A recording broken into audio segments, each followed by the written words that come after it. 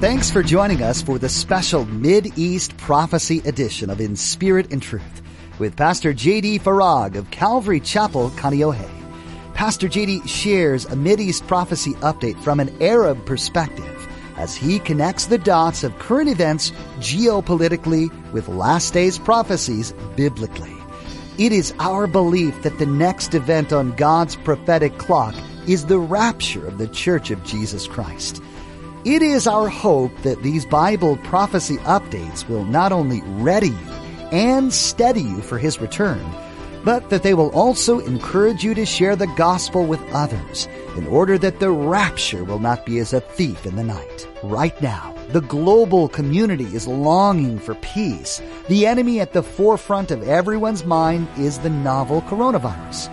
As Pastor J.D. will explain in today's message, this common enemy has created an opportunity for people to unite around a global government and put their hope in things that will ultimately fail and bring destruction. Now, don't forget to stay with us after today's prophecy update to learn how you can become a Facebook friend or watch the weekly prophecy update on YouTube. Now, here's Pastor J.D. with today's prophecy update as shared on April 26th, 2020. You know what I find interesting is that one of the reasons they didn't listen to Jeremiah's gloom and doom of coming destruction is because their lives were too good. Jeremiah 22, verse 21, listen. I spoke to you in your prosperity, but you said, I will not hear. This has been your manner from your youth, that you did not obey my voice. Things are going great. And here's this guy telling us destruction's coming. The end is coming. Jesus is coming. The rapture is coming. The collapse of the world's governments is coming. The cashless one world economy is coming. The crashing of the economies is coming. The uniting of religions is coming. Get out of here, you wacko. The stock market is at a record high. Unemployment is at a record low. Well, that changed, didn't it? Here's another reason they wouldn't listen. And this is, if you'll just kind of bear with me, this one is personal for me. And I'll explain why. Another reason they wouldn't listen to Jeremiah's prophecy of coming destruction and doom and gloom is because there were all these other false prophets and false teachers that were saying, what are you talking about? It's all good, man. Hey, we're going to get through this together. Hey, we're strong. We're going to come back stronger than ever. Jeremiah 8, verse 11. They, speaking of the prophets and priests, the pastors, the teachers, the leaders, dress the wound of my people as though it were not serious. Peace, peace, they say, when there is no peace. No wonder. Here's Jeremiah in the midst of prosperity, good times, great stock market, low unemployment. Hey, it's coming, it's coming. And everybody's flocking to, this is why it's personal for me. The Apostle Paul said this in his letter to Timothy, that this would mark the last days, that people would not put up with sound doctrine, sound teaching. Instead, what they're going to do is they're going to flock in great numbers to these pastors, these teachers, these leaders that will tell them what their ears are itching to hear. What are their ears itching to hear? Peace, peace. Everything's okay. It's not that serious. Yeah, but this other guy is saying this. He's a doom and gloomer. Remember now, it's doom and boom now, not doom and gloom. You know, when this thing hit, I just have to say very candidly and openly that there was a sanctified vindication of sorts, in the sense that it was like the Lord saying, aren't you glad that you've been talking about this for the last 14 years? So when this hit, I mean, we were ready. Steadied and ready. It didn't catch us off guard as a church because we were prepared. We knew that something was coming because that's what our Bibles tell us. So several weeks ago, before this thing hit, I hate it when this happens because I spend a lot of time. I try to be very meticulous, methodical, and accurate. Of course, I want to be accurate. And I prepared this prophecy update, and then when I was finished, I just had this strong sense from the Lord that I was to scrap it.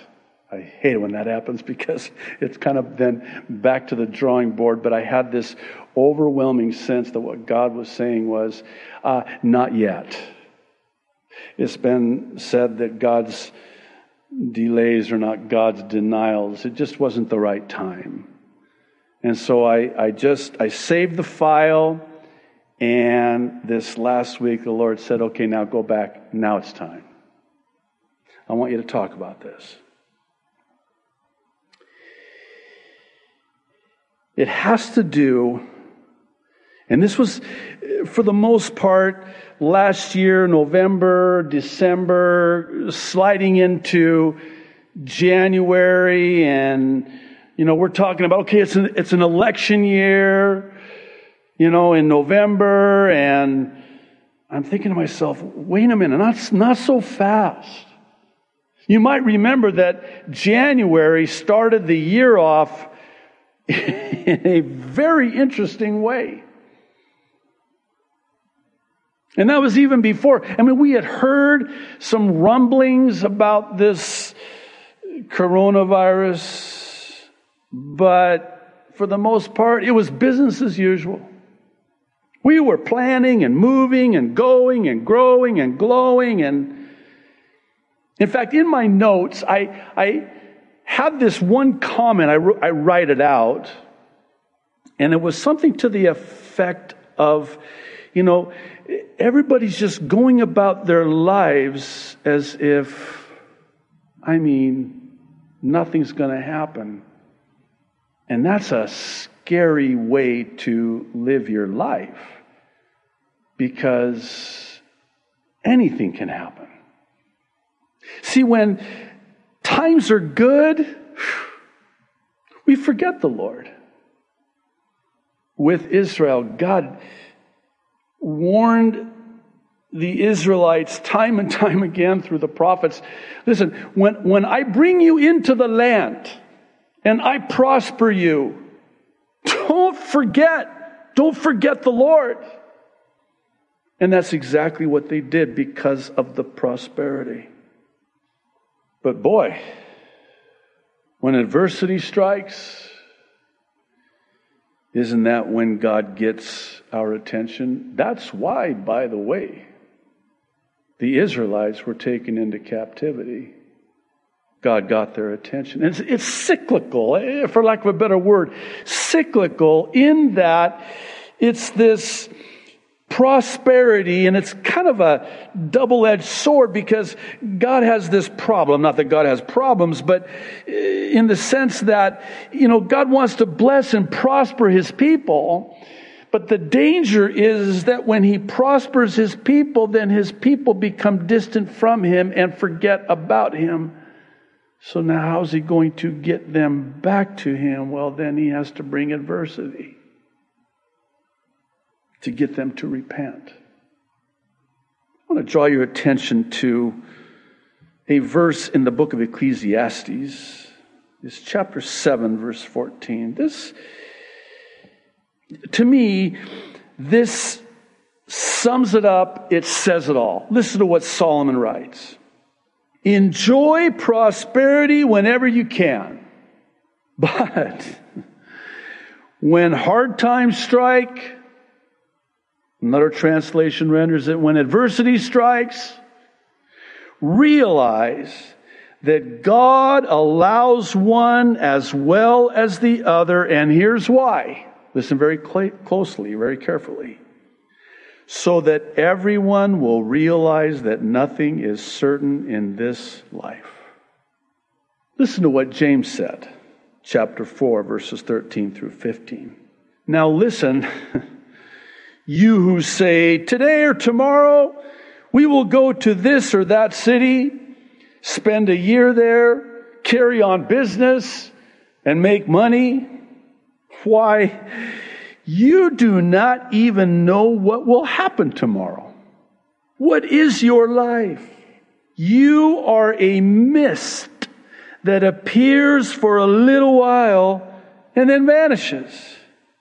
Instead, you ought to say, if it is the Lord's will, we will live and do this or that.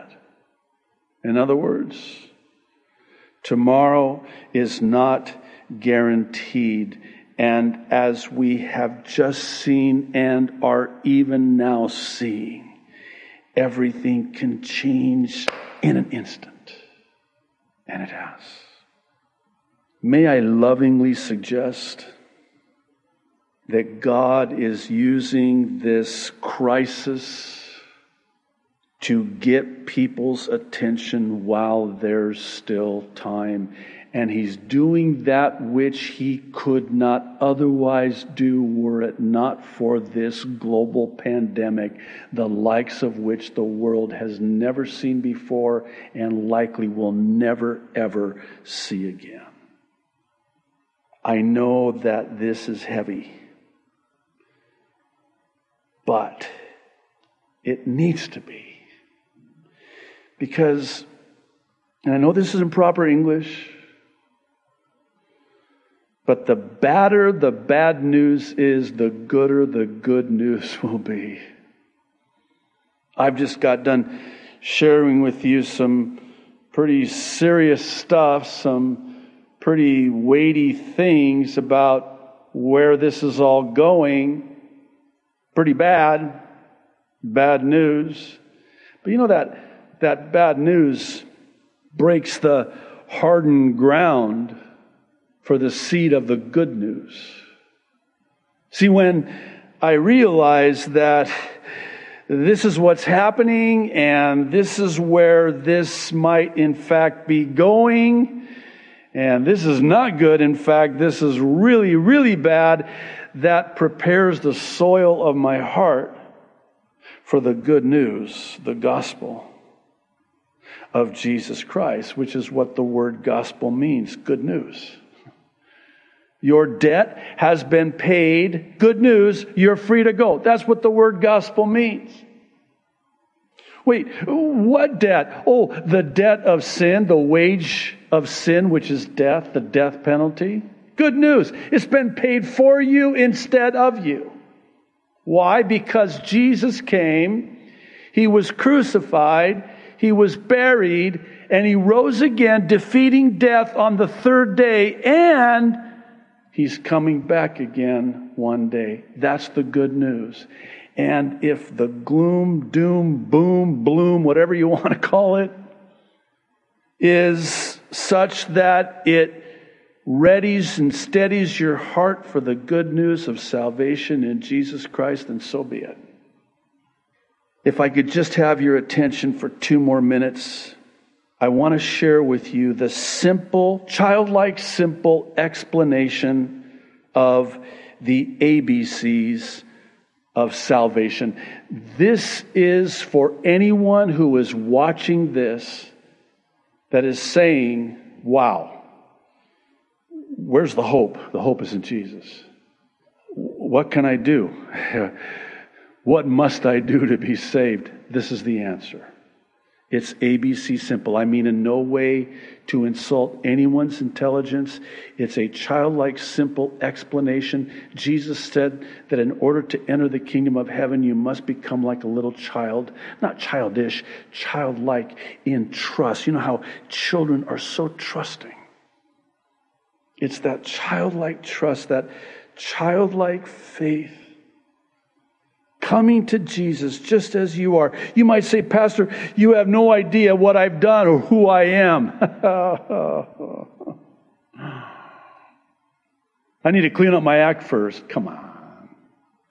I heard one say that's like taking a bath before you take a shower. No. You come to Him and He cleanses you and forgives you of all unrighteousness. And though your sins be as scarlet, Isaiah the prophet says, He will make them white as snow. He removes them as far as the east is from the west and remembers them no more. There is no sin that is beyond the reach of God's saving grace in and through the person of Jesus Christ. So, here's the A. The A, and this is a tough one for people, believe it or not. You wouldn't think so, but the A is for admit or acknowledge that you're a sinner, that you need the Savior, that you've transgressed God's law, that you've sinned against God, and you've fallen short of His perfect standard of righteousness and you'll forgive the crass way of saying this, but for lack of a better way of saying it, it's when I realize that I'm a sinner that I'm in the market for the Savior. And that's the first step. It's a simple acknowledging of your sin and your need for the Savior. Romans 3:10 says, there is no one righteous, not even one. You might be a good person, but you'll never be good enough. And Romans 3:23 explains why. It says, all have sinned and fall short of the glory of God. We were all born sinners under Adam. Jesus often referred to as the second and final Adam. Because we were all born sinners, we must be born again to enter the kingdom of heaven, born again of the Spirit of God. Romans 6:23. I love Romans 6:23 because it, again, for lack of a better way of saying it, packages the bad news first with the good news. What's the bad news? All have sinned, and there is a penalty, a wage, and the wage of sin is death. It's the death penalty. So if all have sinned, then that means that we've all been sentenced to death. And we have. Picture it like this. You're in the courtroom of eternity with the judge of the universe, and you've entered your plea, and your plea is guilty, and you've been found guilty, and now you're entering into the sentencing phase. And the judge pronounces the sentence, and it is the death penalty. And just as they're about to take you out of that courtroom, in walks a man. No ordinary man. This is the God-man. Fully God, fully man. Jesus the Christ, who says to the judge of the universe, stop. I will pay in their stead. I will go to my death for them. I will die for them. I will pay the penalty instead of them, the death penalty. And then the judge of the universe turns to you and says, wow, good news. You're free to go. That is the good news. What's the good news? The gift of God is eternal life in Christ Jesus our Lord. A gift is given freely, received freely. If you pay for it, it's not a gift. It's a purchase. And that's the point. It's free to you, but it costs Jesus everything. He paid to give you that gift of eternal life because He paid in full on that cross. That's the A, here's the B. It's for believe in your heart that Jesus Christ is Lord. And as Romans 10:9 and 10 says, if you believe in your heart that God raised Jesus from the dead, you will be saved. I like that. It's not tentative. The jury's not out. The verdict is in. It's not you might be saved, you could be saved, you should be saved. No, you will be saved. Why? Because it is finished. Paid in full. It's done. Period. And the C, lastly, is simply for call upon the name of the Lord. Or as Romans 10:9 and 10 also says, if you confess with your mouth Jesus is Lord and believe in your heart that God raised Him from the dead, you will be saved. And here's why. For it is with your heart that you believe and are justified, and it is with your mouth that you confess and are saved. And lastly, Romans 10:13, it seals the deal. It says, all who call upon the name of the Lord will be saved. Let's pray, if you would join with me. Father in heaven, I thank you. I thank you for the simplicity of the gospel. Lord, I thank you for the fulfillment of Bible prophecy. I thank you that in your word, you've told us prophetically what's going to happen before it happens. So when it begins to happen, believers will look up knowing their redemption draws nigh, and non-believers will believe. Lord, I pray for anybody watching this today that has never called upon you, believing in their heart, confessing with their mouth, putting their trust in you for the forgiveness of sin. I pray that today they would make the most important decision of their life for eternal life. And Lord, lastly, for anyone that is maybe even at this very moment thanking you for getting their attention because they're turning back to you. Lord, I thank you for them, and I pray your encouragement and strength for them. Lord, I thank you that you wait with open arms, and that there is therefore now no condemnation for those that are in Christ Jesus. And lastly, Maranatha, come quickly, Lord Jesus. In Jesus' name we pray. Amen and amen. The end of the world is going to happen, and it might be closer than we think. There's much happening in the world around us that ties into the predictions made in the Bible. With the number of events occurring, though, it can be difficult to keep up with it all. Pastor J.D. Farag has taken it upon himself to help us out with that. Each week, Pastor J.D. takes an in-depth look at what Scripture has to say about the end times and then pairs them with the current events of the week. These Mideast Prophecy updates are available for free to you through our website, inspiritandtruthradio.com. You'll find them as well on our YouTube channel, and we update them each week to give you the latest information. These messages are useful to us to be able to keep Jesus' ultimate kingdom goal at the front of our minds. Jesus came to earth to offer love and forgiveness to each person. He completed his mission when he died on the cross for our sins, and then defeated death by rising again. Jesus has charged each one of us who confess to follow him with a simple task. Go into the world and share the good news of his life. As the end draws even closer, we need to adopt a sense of urgency in getting the word out. We hope you will use these Mideast Bible prophecy updates to draw closer to Jesus, allowing Him to speak through you to the world around you. Once again, you'll find these prophecy updates by visiting inspiritandtruthradio.com and clicking the link to our YouTube channel. Join us again for truth from God's Word right here on In Spirit and Truth.